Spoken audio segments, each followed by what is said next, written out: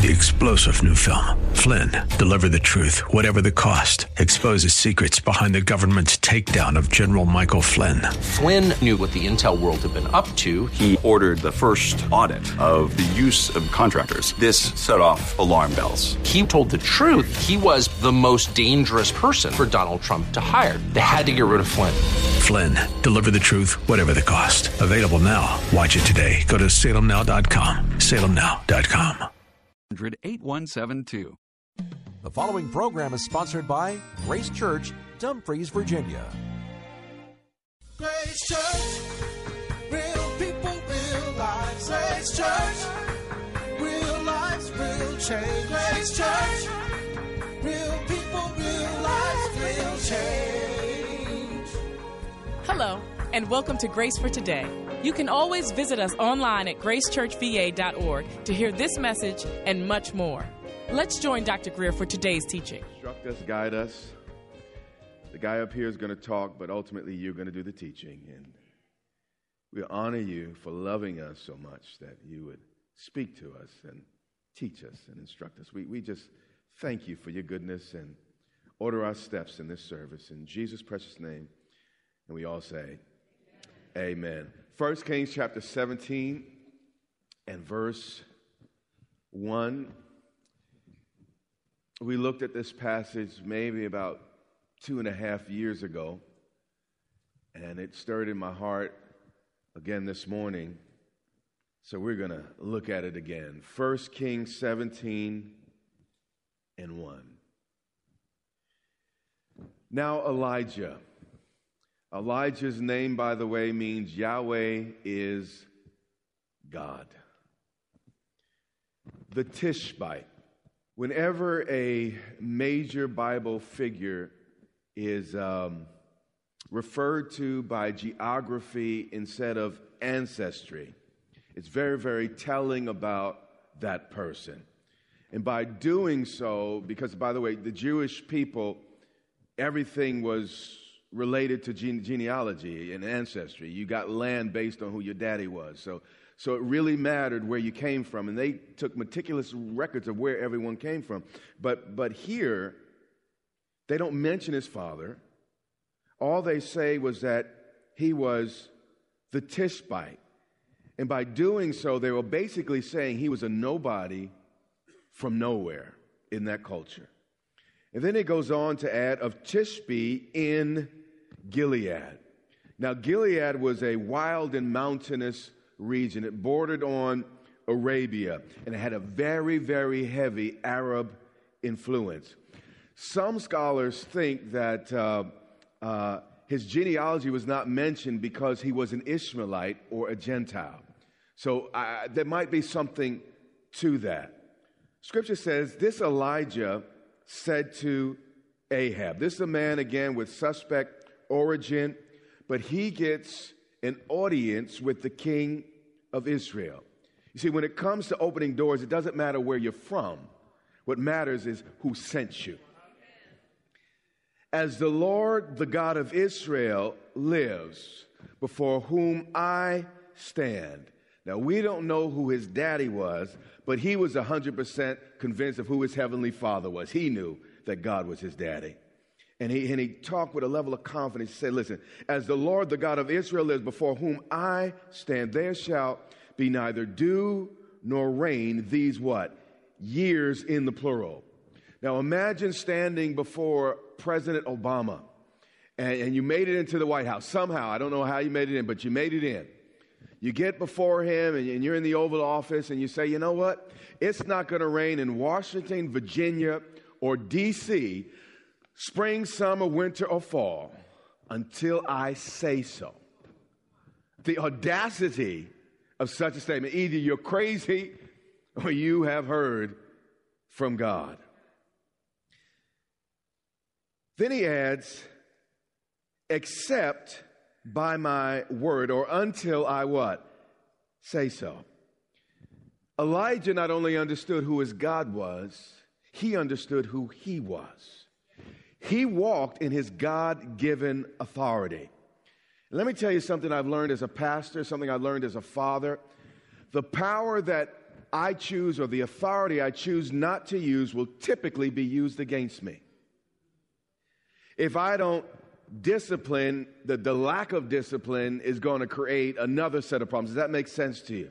If you don't plant grass, guess what's going to grow? Weeds. So if you don't use your authority rightly, other things will grow that you wish wouldn't in their what? Place. So if the righteous do not stand up and take their positions, guess what? Somebody else will. So as long as the church is afraid and all, hiding it, in our churches, the culture loves that. Do you understand what I'm saying? Unless we stand up, no one will know and no one will hear. And largely, it's our fault. Verse 2, and the word of the Lord came to him. Depart from here. Elijah, I need you to get out of Dodge. You would think speaking for God would be a little more rewarding. I mean, here you go. You're hearing from God, speaking for God. And then God says, leave, run, and turn eastward and hide. Once again, imagine having an accurate, not a crazy incident. A lot of crazy religious people with scriptures on their tongue, but imagine having an accurate message from the Almighty God. I mean, God Almighty. And instead of him fighting for you, he tells you to hide. Might that be a little bit upsetting? This was really hard for me to understand as a young man. I didn't get all this turn the other cheek stuff, and it really grated on me. John chapter 8 and verse 58. We're going to see the same thing in our Master, the Lord Jesus. Jesus said to them, verse 58, truly I say to you, before Abraham was, I am. Now, wasn't that the name God used in the burning bush? That's the name God used when he spoke to Moses, Yahweh, if you will, or Yahweh. This was one of his clearest statements of deity in all of the Gospels. So when they heard it, they understood exactly what he meant. And they picked up stones to what? Throw at him. But Jesus hid himself. Say it isn't so, Jesus. I mean, couldn't you just open up a little can of, just a little bit, Lord? Maybe just a little bit of blindness or maybe a few arms, just a couple arms fall off or something, Jesus, I'd read stuff like that, get upset. But 2 Peter 3 and 9 explains a little. And Peter was like me, and Peter had a problem with Jesus taking a beating, and he betrayed the Lord when he saw it. He said, that's not the guy I know. When they tried to throw you off a cliff, you walk right through the crowd, and here you are being beaten by this high priest who you created, by the way, and Peter just had a problem. He said, I don't want any part of that God. Verse 9, the Lord is not slow to fulfill his promise, as some count slowness. In other words, don't confuse his kindness for weakness. God can go there if he has to, but he'd rather not. But is patient toward you, not wishing that any should perish. The only reason God has not released his wrath on earth by now is because he's waiting on that last child to repent and to turn. Matthew 24 and 14 tells us a little bit more, but it's out of the mouth of Jesus. Listen to this. Right now you're learning how God thinks. And this gospel of the kingdom will be proclaimed throughout the whole, how much?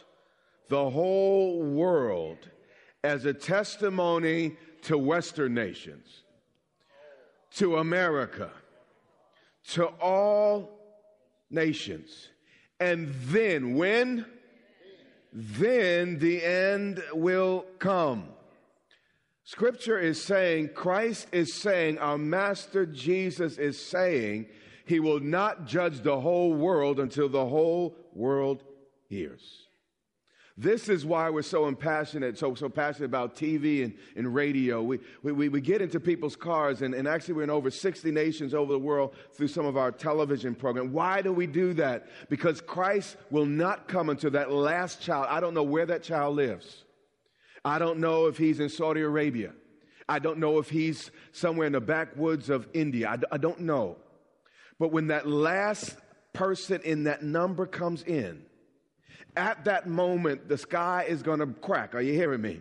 It's going to break open, and with a shout, the trumpet, and an archangel, we shall all behold him and see him as he is. He said, the Lord is not slow to fulfill his promises, as some count slowness, but he's patient towards you, not wishing that any should perish, but that all should reach what? Repentance. Again, God could have easily ended this a long, long time ago, but it's that last child, that last love. Now, many of us say, oh, since we're in, Lord, just come and kill all them dead. But you know what? God was patient with us. He didn't come 10 minutes before I said yes. He waited, and he's still waiting for that last person to say yes to this message of his kingdom. 1 Kings 17:3. He speaks to the king, and then God responds by saying, leave from this place, depart and turn eastward and hide yourself by the brook Cherith, which is east of the Jordan. Again, what a reward for speaking God's word. What did he say? He said, leave, turn, and hide. And then he says, you shall drink from the brook. He didn't say you're going to drink at Trump Towers. Didn't mention the Four Seasons. No, he was saying, listen, Elijah, in this season, you're going to have to learn to enjoy the simple pleasures. If you are going to make your life count for God, you cannot let the ease and comforts of life rule you. Sometimes God will send you into hard places, and you cannot fall apart. Philippians 4:12. And we're going through this financial crisis in this area. So it's fitting to look at what the scriptures say about people in similar circumstances. Paul here is talking about his personal finances. And in verse 12, he said this, I know how to be brought low. I know how to work, and I know how to be out of work. And I know how to abound. I know how to be broke, and I know how to do it big. Now, a lot of people read that wrong, and all they read is he knows how to be low. Paul's also saying, I know how to do it big. Are you hearing what I'm saying? I know how to also have means. When I first entered the ministry, this is years ago now, I worked, and I worked actually my way through college, and then after college, I worked for General Foods in New York, and after that, I worked for a civil rights organization, and I was a working guy, and I even had businesses while I was in college. But when I finally answered my call to the ministry, I had to begin to believe God for every single meal. And at this point in my life, God had called me. I know this might sound strange to you, but God called me to study. And I would study the scriptures and books about the Bible 8 to 10 hours a day. So here I am in my mid-20s. I'm not married. I don't have kids yet. So because of that, it offered me some freedom. So basically what I would do is I'd pick up odd jobs every now and then to make ends meet, but the reality is I didn't have a standing, typical, 9-to-5 job, and I was criticized pretty roundly for that, and I can understand why people might not get that. But it was something God had assigned me. It's really the foundation for much of what you hear out of my mouth today, with those years in study, those years where I had to forego. My friends were earning six-figure incomes and looking at me like, what you doing, man? You preaching the Bible, what's that doing for you? And they'd look down on me and criticize me. But there was something in my heart. I knew God had called me to this thing. And the only thing that really made me happy was God's word and his presence. And I'd invest hours into it. And in that season, God taught me. Now, before that time, again, I was in college, and I actually rented out a house. I had a lot of money because I made money from the rental, and then I had a job, and on top, I ran with some rich people, and I had resources. In college, man, I was doing it. But after I met the Lord, At that point in my life, I knew how to live high. But God had to teach me how to live low. And you will go through the vicissitudes of life, the ups and downs. And the issue is really not so much how much you have, but who you have with you in that season. So don't be soon shaken because you have a little financial setback. That's part of life. God will take care of it. God will be with you in the challenging times when you haven't worked for now 2 weeks. These government folks need to get their acts together. Some of y'all 2 weeks.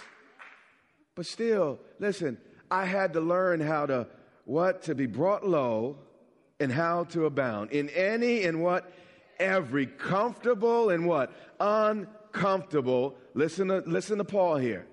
I have learned. This takes learning. You can't just hear one preaching and get this fixed. It takes learning.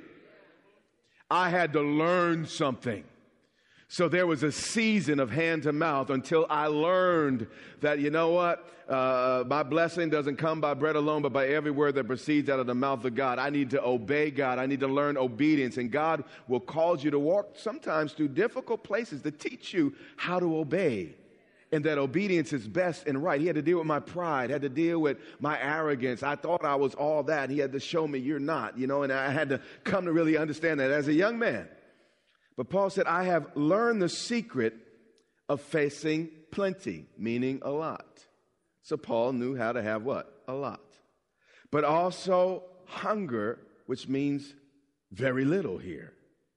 It may surprise you, but it takes almost as much grace to be rich than it does to live in poverty. It takes grace to still care. It takes grace to still be hungry for God when you could call the doctor. It takes grace to still stay hungry for God when you could pay your bills and you don't have to pray about it anymore. It takes grace to still have a prayer life. It takes grace to be wealthy. It takes grace to be poor. But listen to the secret. And by the way, just so you just don't think I've just lived this charmed life. I've been criticized in the ministry for being too poor. I didn't drive flashy enough cars, and people come to me, I don't want to follow a guy like you. But now people criticize us for being too big. No matter what I do, I'm running into problems. So I'm learning, by the way, learning to just ignore them and do what I do. But 13 is the secret, again, to handling whatever financial state you might find yourself. Here's the secret.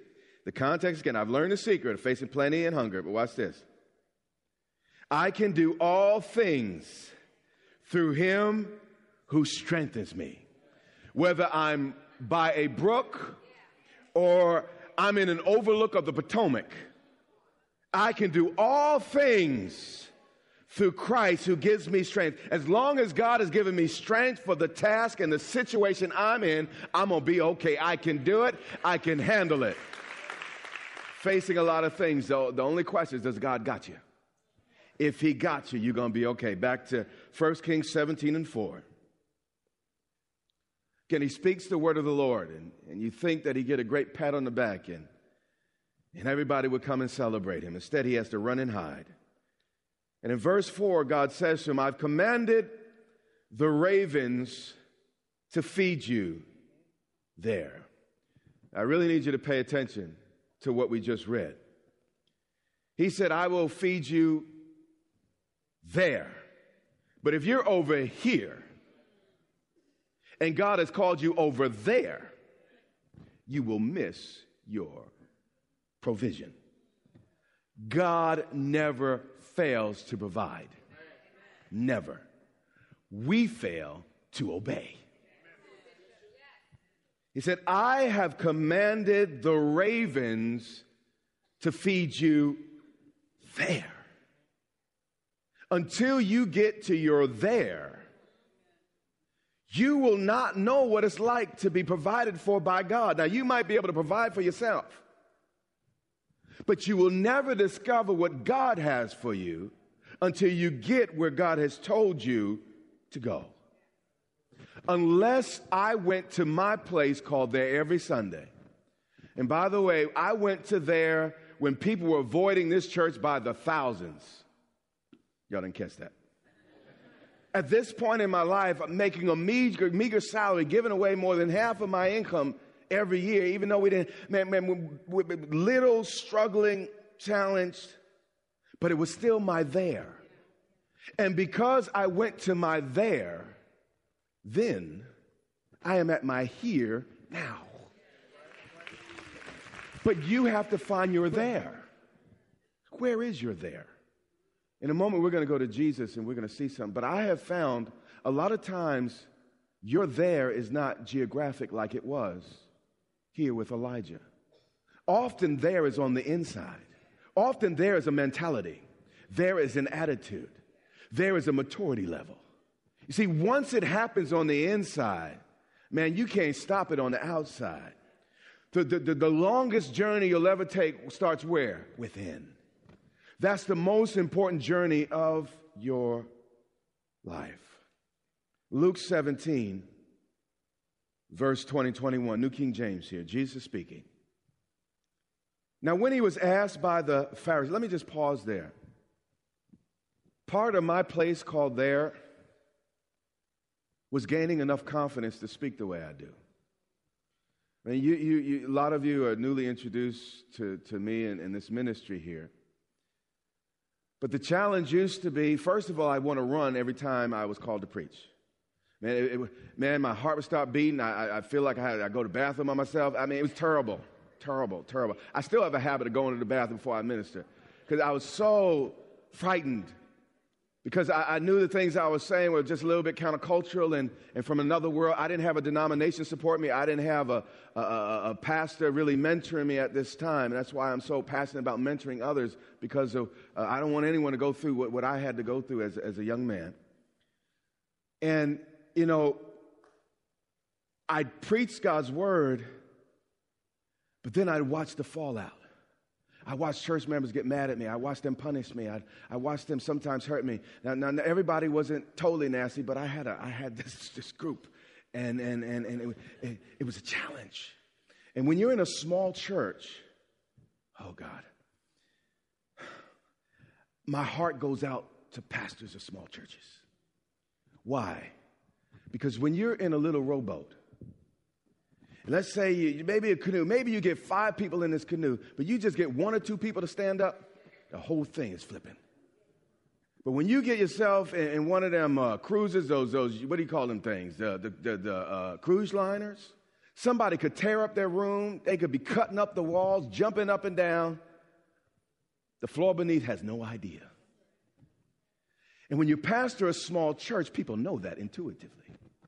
And the first thing they say is, I'm out of here. I'm going to go. And every Sunday, the threat is on you if you don't please them.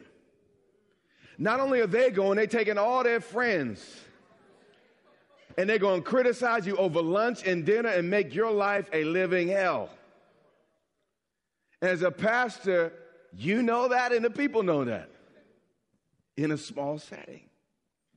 So when I would stand and preach, I knew what type of ears it was falling on. I knew everyone wasn't happening. I knew I was going to be punished every week for what I said. But I had to go through that process. Deal with the punishment. I'd have Sunday say, well, this is the Sunday. I think I'm about to lose about 1/3 of my people. You ready, Lord? And I walk into the pulpit. Sure enough.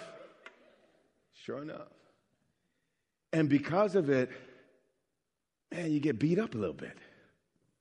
And, you know, public speaking, now you just think that I'm just like this. Public speaking can be frightening. Some people say it's the biggest fear they have in life except for death. I do it every week with a message that sometimes pokes and pricks people. So my biggest issue was developing confidence. And what would happen is after I preached, I'd go home and, Dad, God, why'd you make me do that? How come I can't be more like that guy on television? He's nice, and he just tells people and rubs their heads, and you got to give me this ministry. And I'd be mad, and then I'd be secretly a little bit scared, like, what are they going to do to me? How are they going to punish me? How are they going to hurt me? You know, and I had to deal with that. But what God had to do was develop my confidence on the inside during that season till it got to the place, I don't care if y'all leave. See, you think I'm cocky now when I say things like that. No. I learned that when we were small. It's like, you want the door? Let me open it for you, you know. I'll bless you and I'll introduce you to your next pastor. You hear what I had to get that way in order for me to be able to handle what we're handling now. So that place called there is not always geographic. I had to mature inwardly, emotionally, mentally, not to fall apart every time somebody criticized, didn't like me, and sent an ugly email. Do you understand what I'm saying? We hope you were challenged by today's teaching. You can get your copy of this teaching on our website at gracechurchva.org. That's gracechurchva.org. You can also subscribe to our website to learn more about Grace Church, and you can get directions, free downloads, and more. Bishop and Pastor Greer also invite you to worship with us here at Grace Church. We are just minutes from Potomac Mills Mall and Quantico Marine Base. We look forward to seeing you here at Grace Church, where we are real people with real lives experiencing real change. Grace Church and Derek Greer Ministries thanks all of our friends and partners for your commitment and loving support. Your giving helps us continue to reach people and change lives all over the world. Join us tomorrow as Dr. Greer continues this message here on Grace for Today. Grace Church, real people, real lives, real change. 3-star General Michael J. Flynn, head of the Pentagon Intelligence Agency, knew all the government's dirty secrets. He was one of the most respected generals in the military. Flynn knew what the intel world had been up to. He understood its funding. He ordered the first audit of the use of contractors. This set off alarm bells.